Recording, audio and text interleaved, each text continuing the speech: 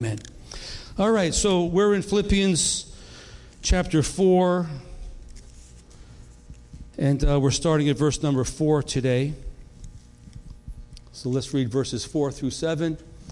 Good to see Philip and Carrie Ann over there. Your kids got so big, but good to see you back in the house of the Lord.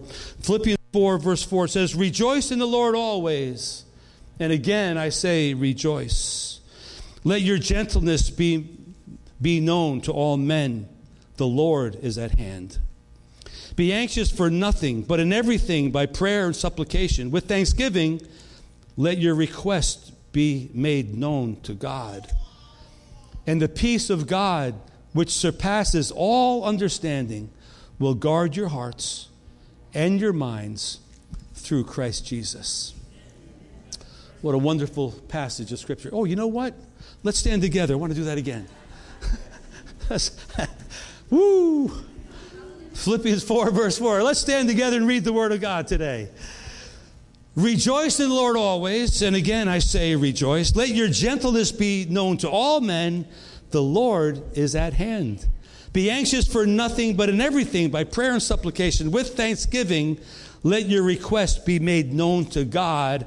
And the peace of God, which surpasses all understanding, will guard your hearts and minds through Christ Jesus." And everybody said, Amen. You may be seated now.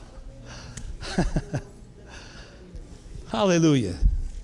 God is good. It's offering time. All right, we're catching on little by little. Last week we talked about peace in the church. This week we're talking about lasting peace, peace in your heart.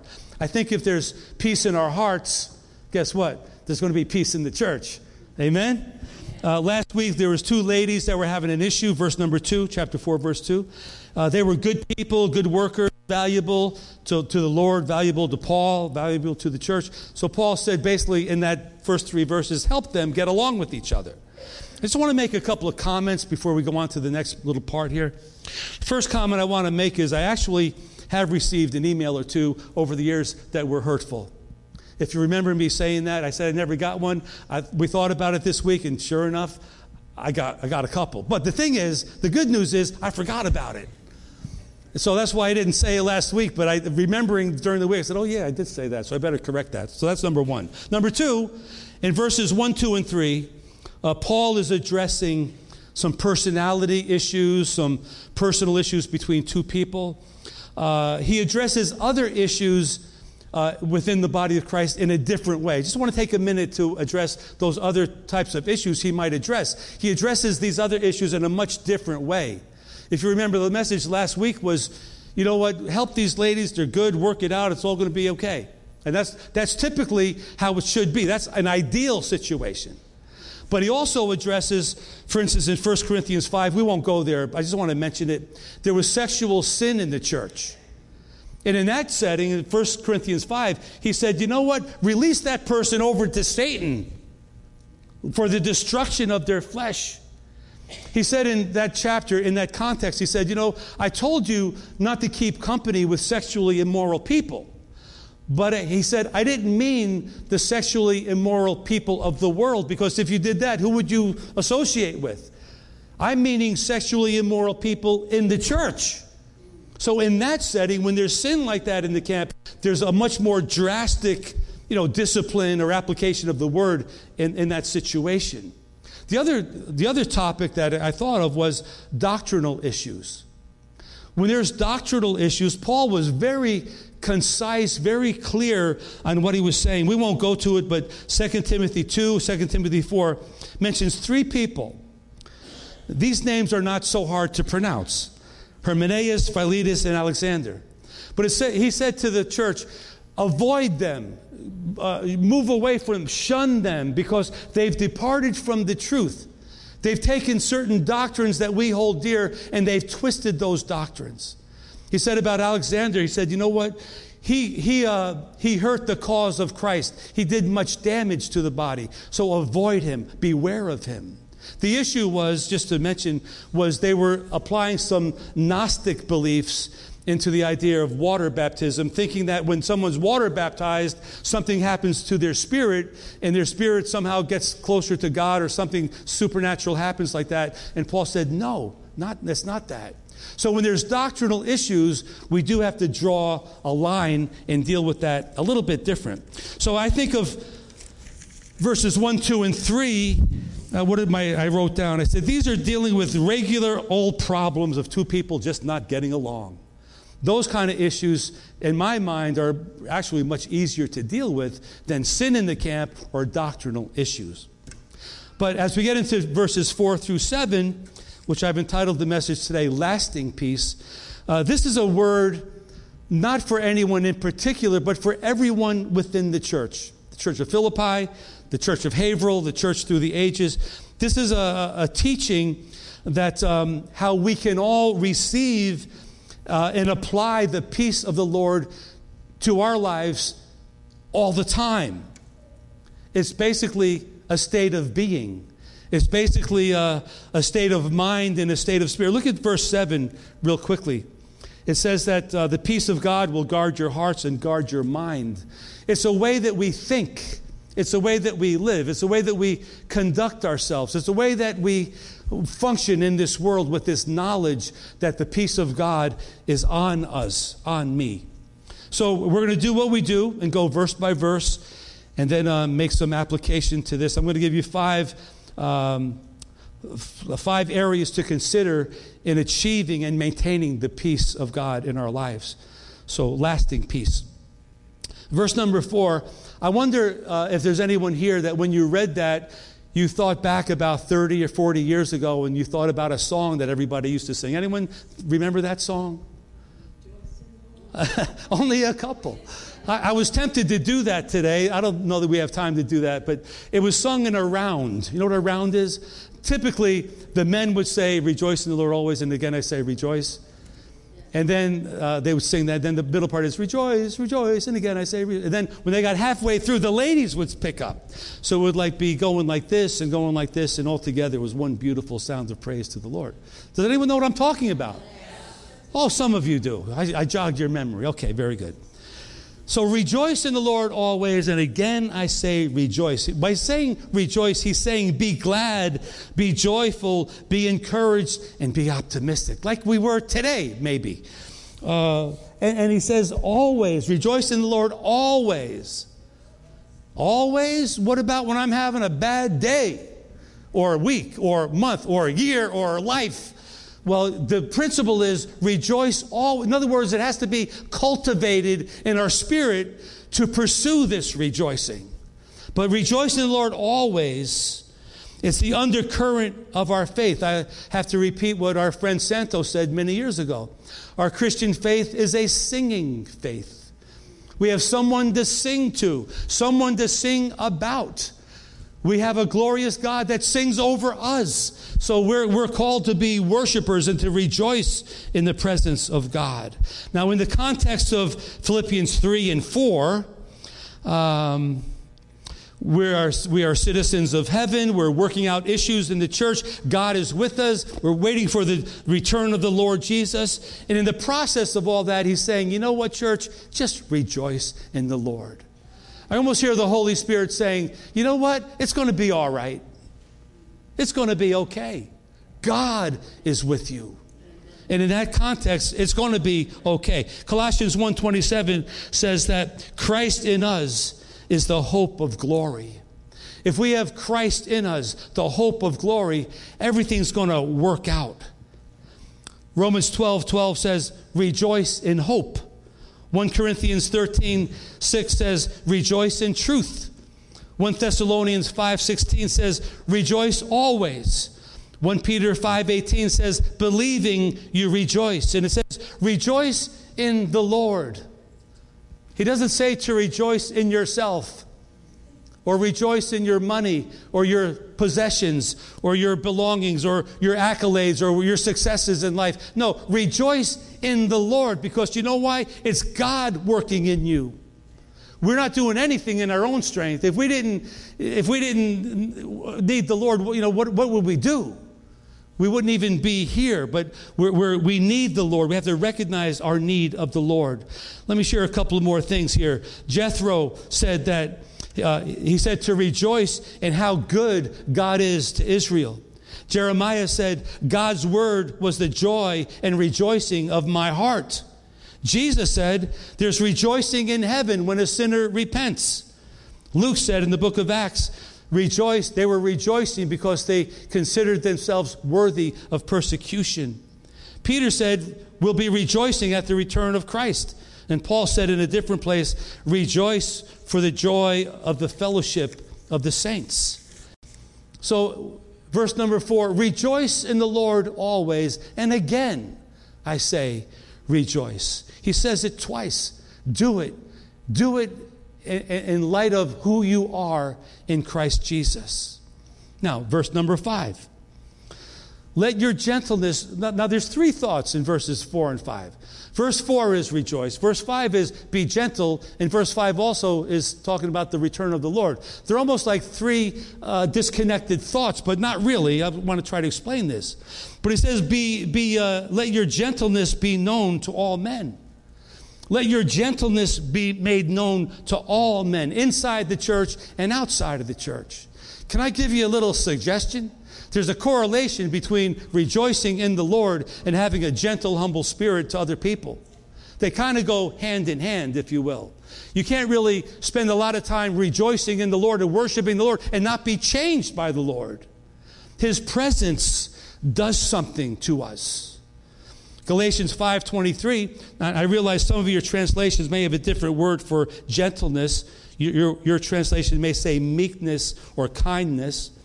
But gentleness is one of the fruit of the Spirit in Galatians 5:23. Colossians 3:12 reminds us it's our duty to put on gentleness. So rejoice and be gentle to everyone. Carry yourself in such a way that, you're a little bit different than you were before. And then verse 5b, I'm thinking, oh wow, he throws this in right here. The Lord is at hand. So we should be rejoicing. The Lord is at hand. We should be gentle to everyone, understanding the season we live in, that Jesus is coming back. But in the context again, ye citizens of heaven that are working out your issues in the church, rejoice and be gentle with one another. Settle down because Jesus is coming. His return is right there. Can I mention that today? That the return of Jesus is right here, according to the Scripture. In James 5:8, we read this, be patient and establish your hearts, for the coming of the Lord is at hand. Revelation 22 and different passages use this Aramaic word, Maranatha. Lord, come quickly. Maranatha, Lord, come quickly. The early church was expecting Jesus to come at any moment. We should do no less than expect the return of the Lord. I know everyone says, well, look at the times we're in. It looks like the Lord's going to come back. I think that too. Every generation should be thinking that. I think every generation has been thinking that. When you think of all the terrible things that have happened in world history, I'm sure Christians in other generations thought the same thing. This must be the end, considering what was going on at that time. Now it's global, so that's a little different, but still, the church has always been expecting the Lord to return. So he said the Lord is at hand. What he's talking about here is the rapture of the church, the taking away, the snatching away of the believers. And nothing has to happen for that to happen. He could come at any time. We read this in 1 Thessalonians 4, 1 Corinthians 15. But he'll come with a shout. He'll come with the voice of the archangel. The dead in Christ will arise. We who remain will be caught up together to be with him in the air. And he says in that setting, in verse number 18, 1 Thessalonians 4:18, comfort each other with these words. So the Lord is at hand. Keep fighting the good fight. Romans 13 tells us this, the night is far spent. The day is at hand. Cast off the works of darkness. Let us put on the armor of light. Luke 12:40, Jesus said, Be ready, for the Son of Man is coming at a time when you least expect. Let your lamp be filled. This might be too close. Let your lamp be filled. Let your life be filled with the presence of God. Be busy about the things of God, because the Lord is at hand. I want to talk about that in a little bit. Verse number 6. Because of all the above, your rejoicing, your gentleness, the coming of the Lord, don't be anxious.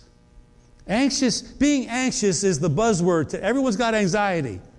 I got it and you got it. We all have it to some level, especially driving. Can I just say something about that? It's crazy around here. But there's anxiety. Everyone's got anxiety. But it says, don't be anxious. Don't be worried. Don't be fearful. Don't be stressed out or apprehensive about his coming. Or really, don't be stressed about anything, because God's got this. I want to tell you, church, God has this under control. He didn't just save us and leave us floundering around on our own. We have the Holy Spirit. We have the body of Christ. We have the Word of God. He's with us through all these things that are going on. So don't be anxious, but he says, don't be anxious, but he says, you know what? Pray.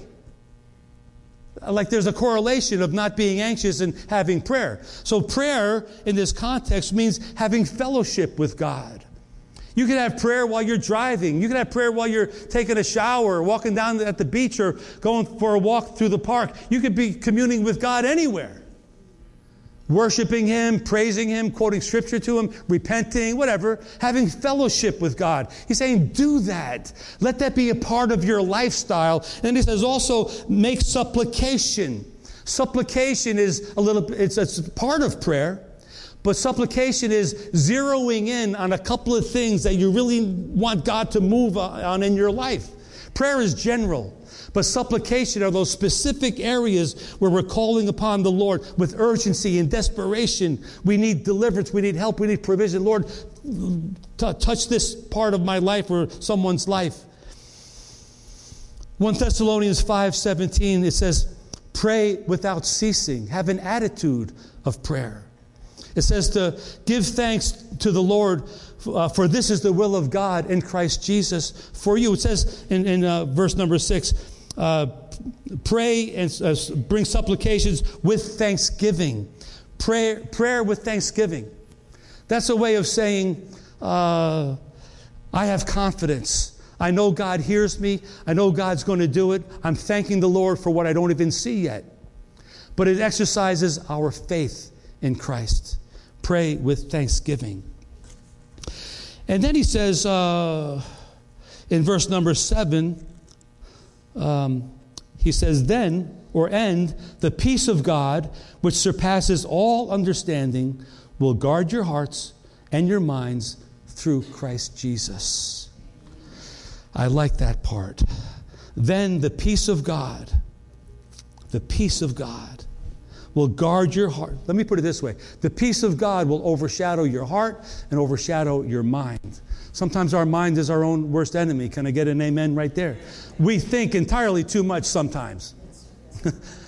Now, the heart is the spirit. The mind is where we think. And I like that the Lord addresses both the heart and the mind.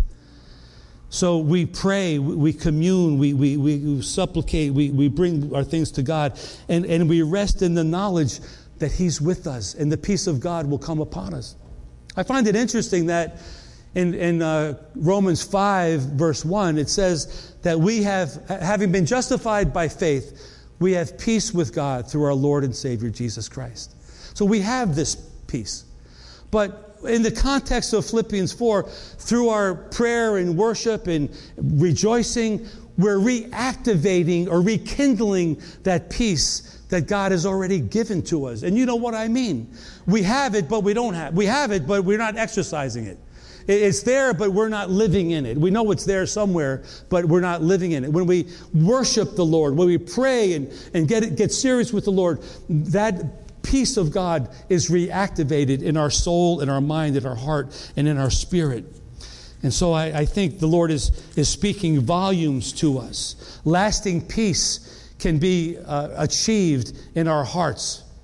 I have to say something. We need the AC on in here a little bit. I don't know what's going on.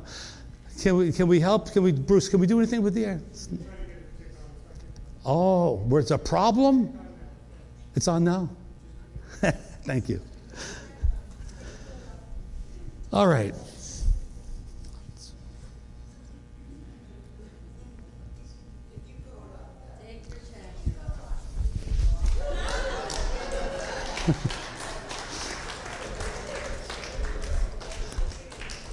Oh, man, I feel 10 degrees lighter. Whew.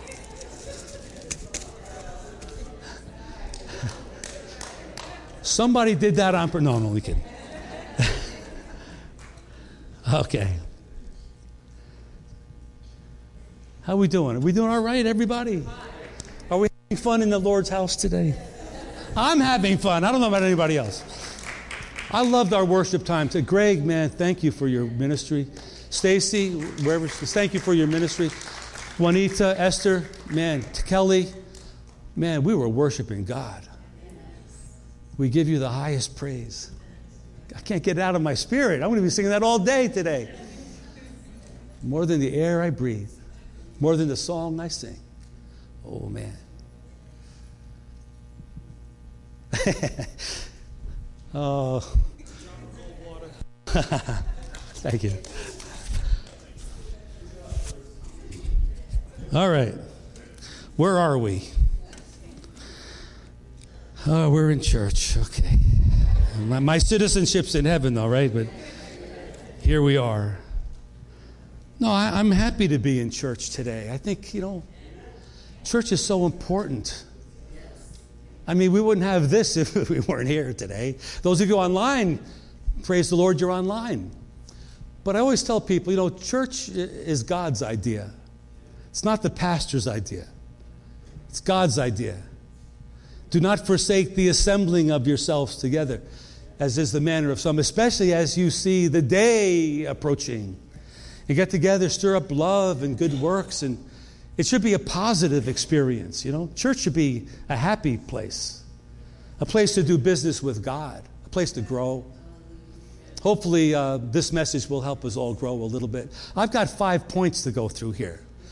So I don't know what time. No, I'm only kidding, but let me get started. Okay, if you want lasting peace, based on Philippians 4, verses 4 through 7, numero uno, choose joy in the Lord.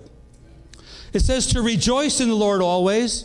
And again, I say rejoice. It's a command. So if the Lord is commanding us, we have to make a decision. Either we're going to say yay or nay. Either we're going to do it or we're not going to do it. I read a post this past week from a pastor friend of mine. I'm going to try to tell the story to make a point. So bear with me. I hope I get it right. I'm not too good at this sort of thing, but I'm going to try. The story's about Adam Sandler, the actor. Adam Sandler. I'm not for or against him. I don't know him too much. I think he's funny sometimes. But anyway, he tells the story when he was finishing up his studies, I think at New York University School of Acting or somewhere down there. He was pursuing an acting career. And one of his professors, a very prominent professor in that department, took him out to dinner. And a very nice place, nice restaurant. And Adam's thinking, wow, you must think I'm really special, And as they're having dinner together, the professor, at the end of their time, he says, Adam, I have to tell you, you're not cut out to be an actor. You should really find a different profession. You don't have what it takes to be a really successful actor. Well, obviously, Adam didn't take that advice. He went on to become a very good actor, very successful actor. Well, as the story goes, many, many years later, I don't know if this was recently or not, but many years later, Adam and his friends were at an event, and lo and behold, he runs into this professor. And it could have been a time for Adam to say, look at me now, bud. But he didn't do that. He introduced the professor to his friends as, hey guys, this is the very first person that ever took me out to dinner and blessed me with a good meal. And let it go with that. It's how we choose to look at things that's important. when the Lord says, and the Holy Spirit is saying, rejoice in the Lord, you could have, and I could have a list of excuses why we can't or we shouldn't. And we're all in the same boat. But the Lord is saying, you know what? Put that aside. Rejoice in the Lord anyway. Rejoice in the Lord anyway. It's how you approach it and how you look at things. I quoted some people in the Bible before, but let me give you a reference. Exodus 18:19, Moses' father-in-law, Jethro, rejoiced at the goodness of God in Israel. Can we just begin to think about the goodness of God in our lives? You might say, you don't know what's going on in my life. Everything's going wrong. Can I just tell you something? You're alive and you have a Savior. You have a church family that loves you. You have the Word of God that could speak to your heart. Let's just rejoice in the goodness of God. Jeremiah said, the Word of God is my joy and the rejoicing of my heart. Picture yourself alone reading the Word of God somewhere and letting that be your joy and your rejoicing. When you read where you fit in the story of redemption, you are saved. Rejoice in your redemption. Jesus said in Luke 15, there's more joy in heaven over a sinner who repents. You know, the angels rejoice. Can we rejoice that we've repented of our sins and we're living for God? Can we think of somebody recently that gave their heart to the Lord and just rejoice over that person's salvation? Luke wrote in Acts 5, he was talking about Peter and the apostles. They were rejoicing that they were worthy of persecution. Oh my goodness. I don't know that we have any real persecution over here, but when things happen that are negative, can we begin to rejoice that this is our opportunity to shine? Right? This is our time to shine. Hallelujah. Oh, I got to get my phone ready for something coming up. Just thought of it. Now, Peter said in 1 Peter 4, there's going to be rejoicing when the Lord returns. Have a happy heart in anticipation of his return. And many of us are saying, Maranatha, Lord, come quickly. Lord, come now. Look over in Philippians 2, verse 28. Paul is saying, to paraphrase, there's joy within the fellowship of the saints. So I want to encourage you, church, if you want to have lasting peace, begin to be a rejoicing person. And keep this one thought in mind. It could always be worse. God will provide for you. Here's number two, verse 5a. If you want lasting peace, we've got to reflect Jesus. Let your gentleness be made known to all men, in the church, outside of the church. Be known as a gentle or a kind person. I want to read this from the Message translation, Luke chapter 6. You could turn there, but I want to read it from the Message. Luke 6, starting at verse 27. It says, to you who are ready for the truth, I say this, love your enemies. Don't you wish that wasn't in there? I mean, every time I read it, I say, Lord, it's just so contrary. But yeah, let them bring out the best in you, not the worst. When someone gives you a hard time, respond with the supple moves of prayer for that person. If someone slaps you in the face, stand there and take it. If someone grabs your shirt, gift wrap your best coat and make a present out of it. If someone takes unfair advantage of you, use the occasion to practice the servant life. No more payback. Live generously. So let your gentleness be made known to all men, but reflect. We could never do that I can't do that on my own. There's no way. But if I'm under the anointing of God, look, Matthew 11 says this, come to me, all you who labor and are heavy laden, I will give you rest. Take my yoke upon you. Learn from me, he says. Learn from me. That's the key part right here. I'm gentle and lowly in heart. You'll find rest for your souls. In other words, let's be like Jesus. We've all come to him. Let's learn from him. How did he handle you when you first came to him? He could have knocked me over, but he embraced me and loved me. He was gentle with me. When Jesus met the woman caught in adultery, how did he respond to her? He was not mean-spirited, whatever. He was kind and gracious and forgiving to her. The story of the prodigal son's father. That man was kind and gracious to his son, reflecting the love of our Father. So I want to encourage you, church, if you haven't, start hanging around Jesus. He'll rub off on you and me. He'll rub off on you, on us. 2 Corinthians 3:18 says, we're being transformed by the Holy Spirit into the image of Christ from glory to glory. You believe that? We're being transformed by the Holy Spirit, by the working of Christ in us, from glory to glory. In other words, we haven't arrived yet, but we're on the way. We're being changed from glory to glory. Reflect Jesus. Reflect the Prince of Peace that we serve. That's a timely word for us right now. In our nation, in our culture, there's so much unrest. There must be a voice of reason and peace in the mix of everything that would point people to a greater authority. So if you want lasting peace, number one, rejoice in God. Choose joy. Number two, reflect Jesus. Number three, settle this in your heart right now. Jesus Christ is coming back. Whether you believe it or not, whether you say, make a million excuses for it, whatever, the Word of God says that Jesus Christ is coming back. It's always been a doctrine in the church. It's a doctrine in our church now. Settle it in your heart, your mind, and your spirit, and live that way. 1 Thessalonians 4 tells us all about the rapture, the shout. The Lord will descend with a shout. Hey! And with the trump of the archangel, the trumpet will sound. The dead in Christ will arise. We who remain will be caught up and be with him in the air, meet him in the air. And verse 18 says, therefore, comfort one another. When he says the Lord is at hand, that should be a comforting thought, not a fearful thought. If you're in good standing with God, it should be a comforting thought. If you're not in good standing with God, it should be a fearful thought. But for the body of Christ, no, it's something that we comfort each other with. Jesus is coming back. There's joy, there's excitement, there's anticipation, but there's a comfort in knowing that all that we're dealing with is one day going to be over and done with. In this life, we have tribulation. In that life, we have overwhelming peace and joy. Hallelujah.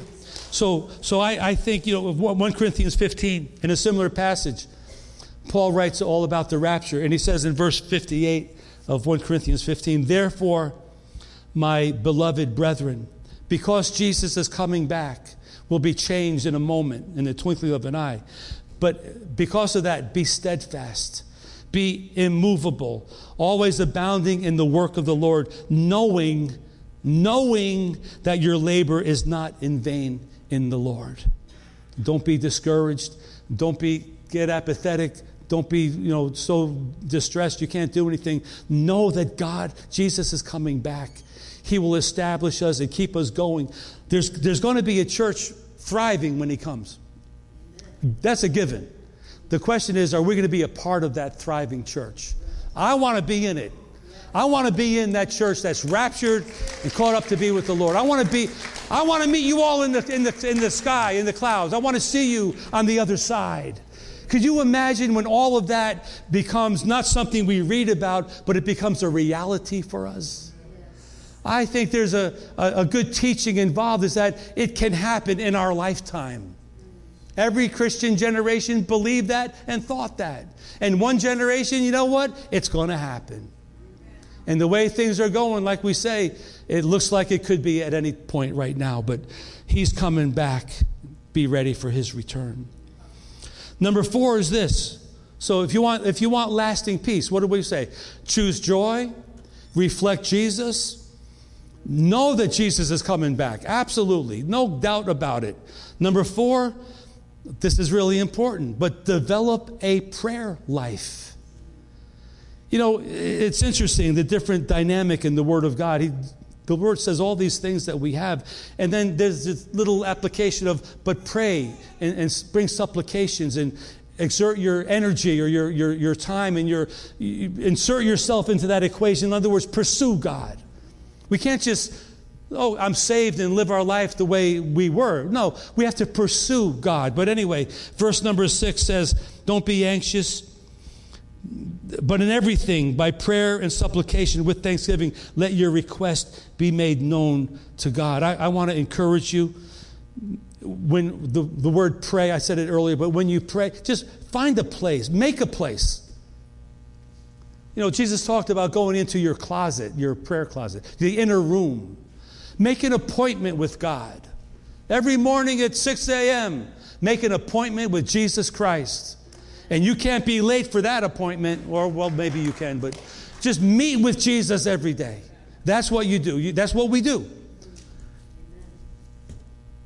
Brush our teeth, have a cup of coffee, wash our face. As part of the routine, we meet with Jesus. Right, Brother Willie? I know you do. And I appreciate you letting me know. And we communicate early every day. It's wonderful. And supplication. Pastor Mark Batterson, Assembly of God pastor, I think in D.C., wrote a book several years ago called Circle Prayer. And what he was saying was when you pray, like prayer, you know, like is kind of general. We pray, we have fellowship with God, we read scriptures, and, you know, it's all good. But at some point, we begin to make supplications or petitions before the Lord. But he talked about circle prayer. Get a couple of things that you really need God to move in your life and circle it and pray for those things until there's an answer from the Lord regarding those issues. So it could be someone's salvation. Could be someone's healing. Could be someone's financial situation or some problem or issue that arises. It could be a marriage or children or some other issue that you may have. But circle that thing and pray without ceasing for that issue until God breaks through. Turn with me to John chapter 15, if you would, real quick. John chapter 15, starting at verse 7. Just a couple of scriptures here. This is the passage about Jesus is the vine and we're the branches. But John 15, verse 7, it says, if you abide in me, that's crucial. Abide in Christ. I don't know that we could pray without abiding in Christ. I don't know that we would even want to pray if we weren't abiding in Christ. But I guess it could happen. But abide in me.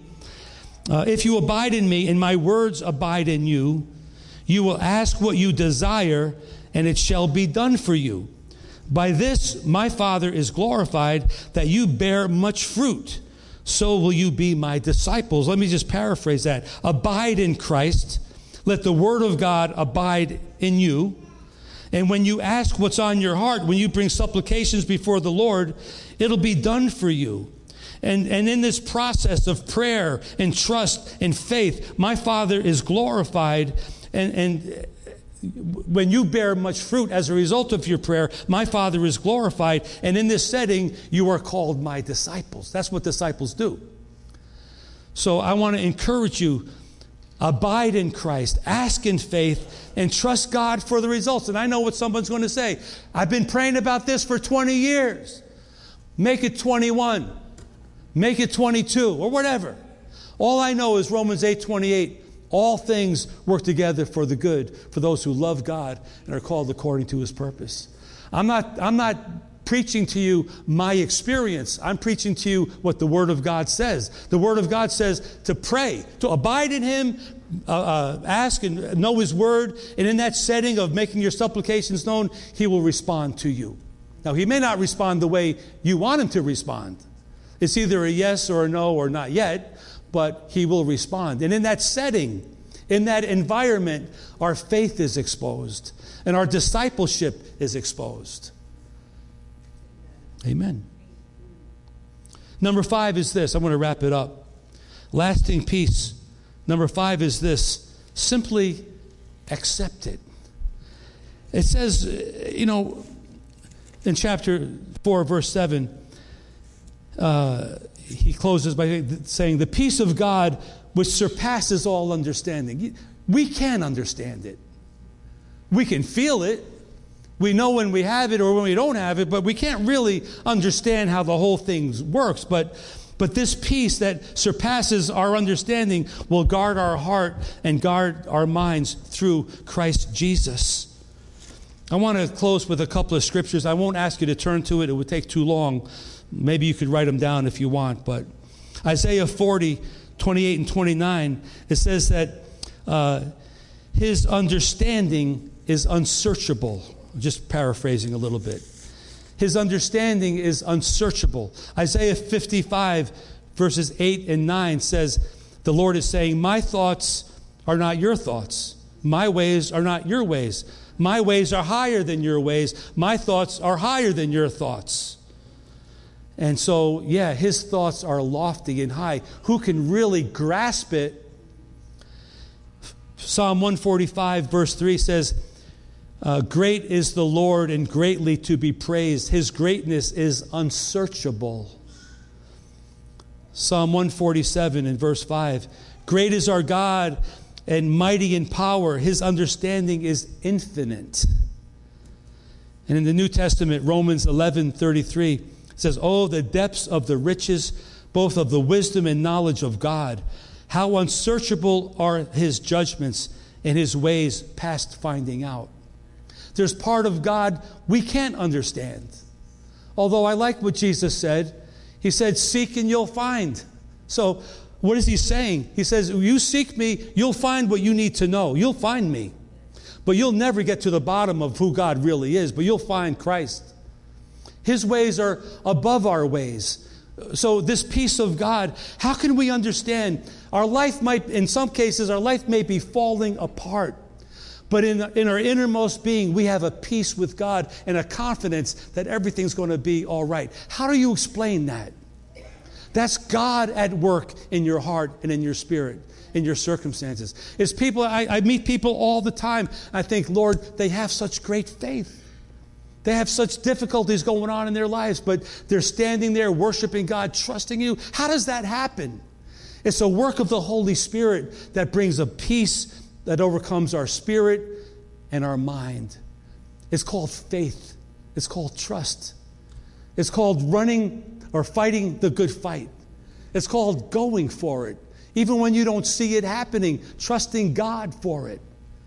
I love when people tell me things and they may be having a difficulty or whatever in life or on their job, but they're going to their job. They're putting their best foot forward, doing the best they can do, trusting God to work it out. They're trusting God with their marriage. Their marriage might be very difficult, very disconnected, but they're trusting God that God's going to do something. There may be someone with a financial crisis, but they're trusting God to deliver. I love when I hear these testimonies. I heard it this week many times. We serve a God that does the impossible. He does exceedingly abundantly above all that we could think or imagine. And it may not always be exactly what we want, but He never fails us. I'll close with this one scripture. I love it. Matthew 6:33. Seek first the kingdom of God and His righteousness. All these other things that you're concerned about will be added to you. So why don't we stand together just to summarize this. If you want lasting peace, just going by what the Word of God says in this passage. Number one, choose joy. So let me tell you now, tomorrow morning, choose joy. But I don't want to get out of bed. Choose joy. Reflect Jesus. When He's obnoxious toward me, yep. Know that Jesus is coming back, and it might be today. I'm serious. It could be today. Pray. Pray. Be a praying person. Find a place to go to. Spare room, your car, place at work. Many years ago, I worked at a prison, and every lunchtime I go to the fire escape of the prison between 12 and 12:30, read my Bible and pray. Everyone said, where did Rick go? Oh, he's on the fire escape praying. Well, that's what I did. I had to. And accept His peace. Accept His peace.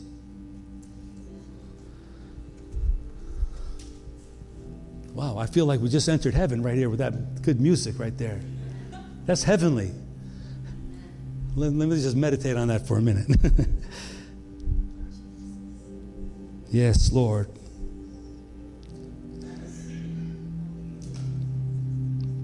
Hallelujah.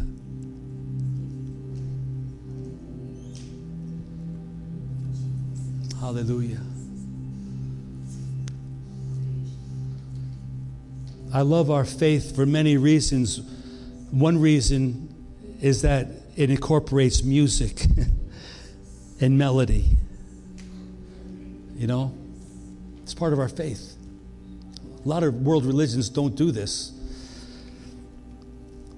Philippians 4, verse 6, be anxious for nothing, but in everything by prayer and supplication, with thanksgiving, let your request be made known to God. And the peace of God, which surpasses all understanding, will guard your hearts and minds through Christ Jesus. Note, it doesn't say might guard your heart. It doesn't say maybe he will. It says he will. He will guard your heart. Let's say it together if we can. Verse number 6. Be anxious for nothing, but in everything, by prayer and supplication, with thanksgiving, let your request be made known to God. And the peace of God, which surpasses all understanding, will guard your hearts and minds through Christ Jesus. You ever notice that when you have a big issue on your mind, you get preoccupied with that issue? That becomes like the mountain in your life.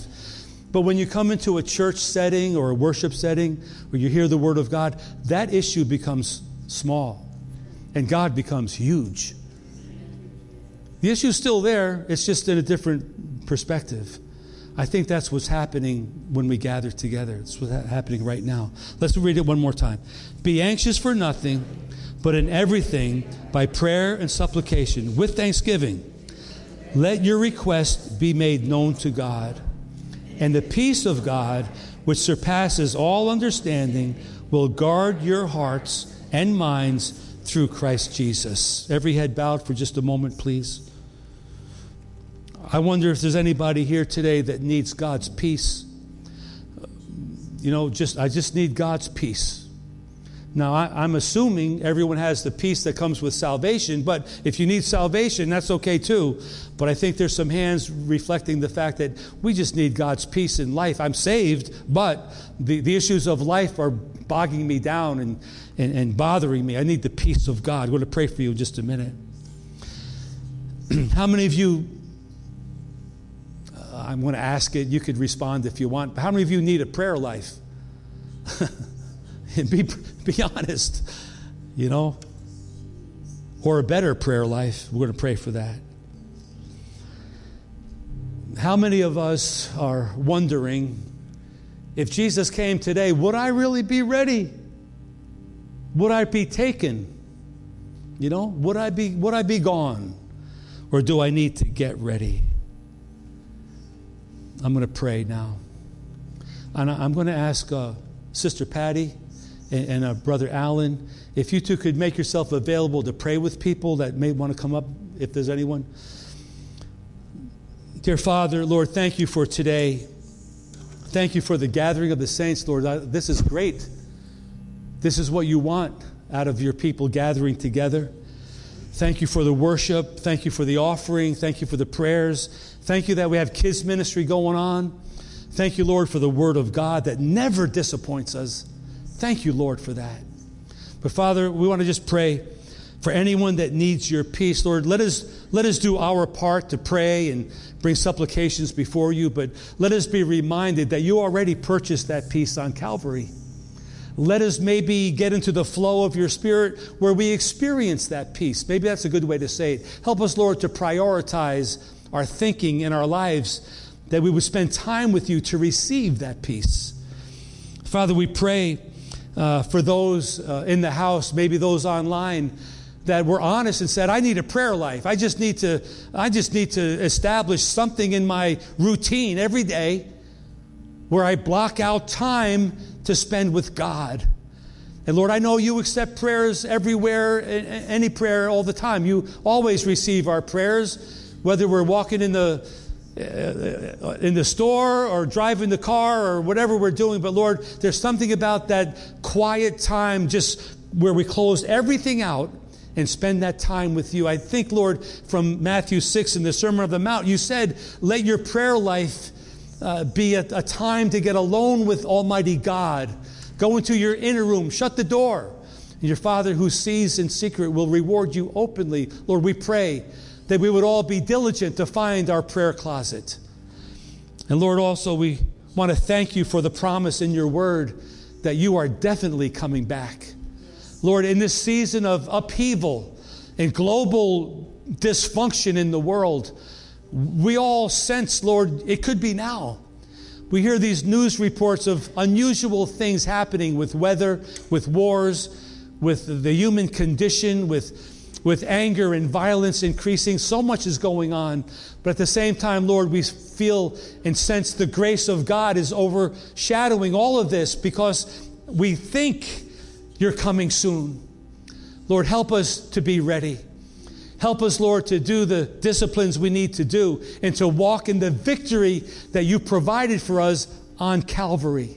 So, Father, I thank you for this. I pray your blessing on New Life Christian Assembly, upon those online today, Lord. Let us all enter into this lasting peace that we can only have with you as we live in this crazy world where we live. Let us experience and live in and share the peace of Christ from our hearts. And we thank you and we praise you for it. In Jesus' name, amen and amen. Praise the Lord. Well, God bless you, everybody. We have some people here that will pray with you if you need prayer. Pamela and I are going to the door to say hello and goodbye. So we'll see you over there. God bless you.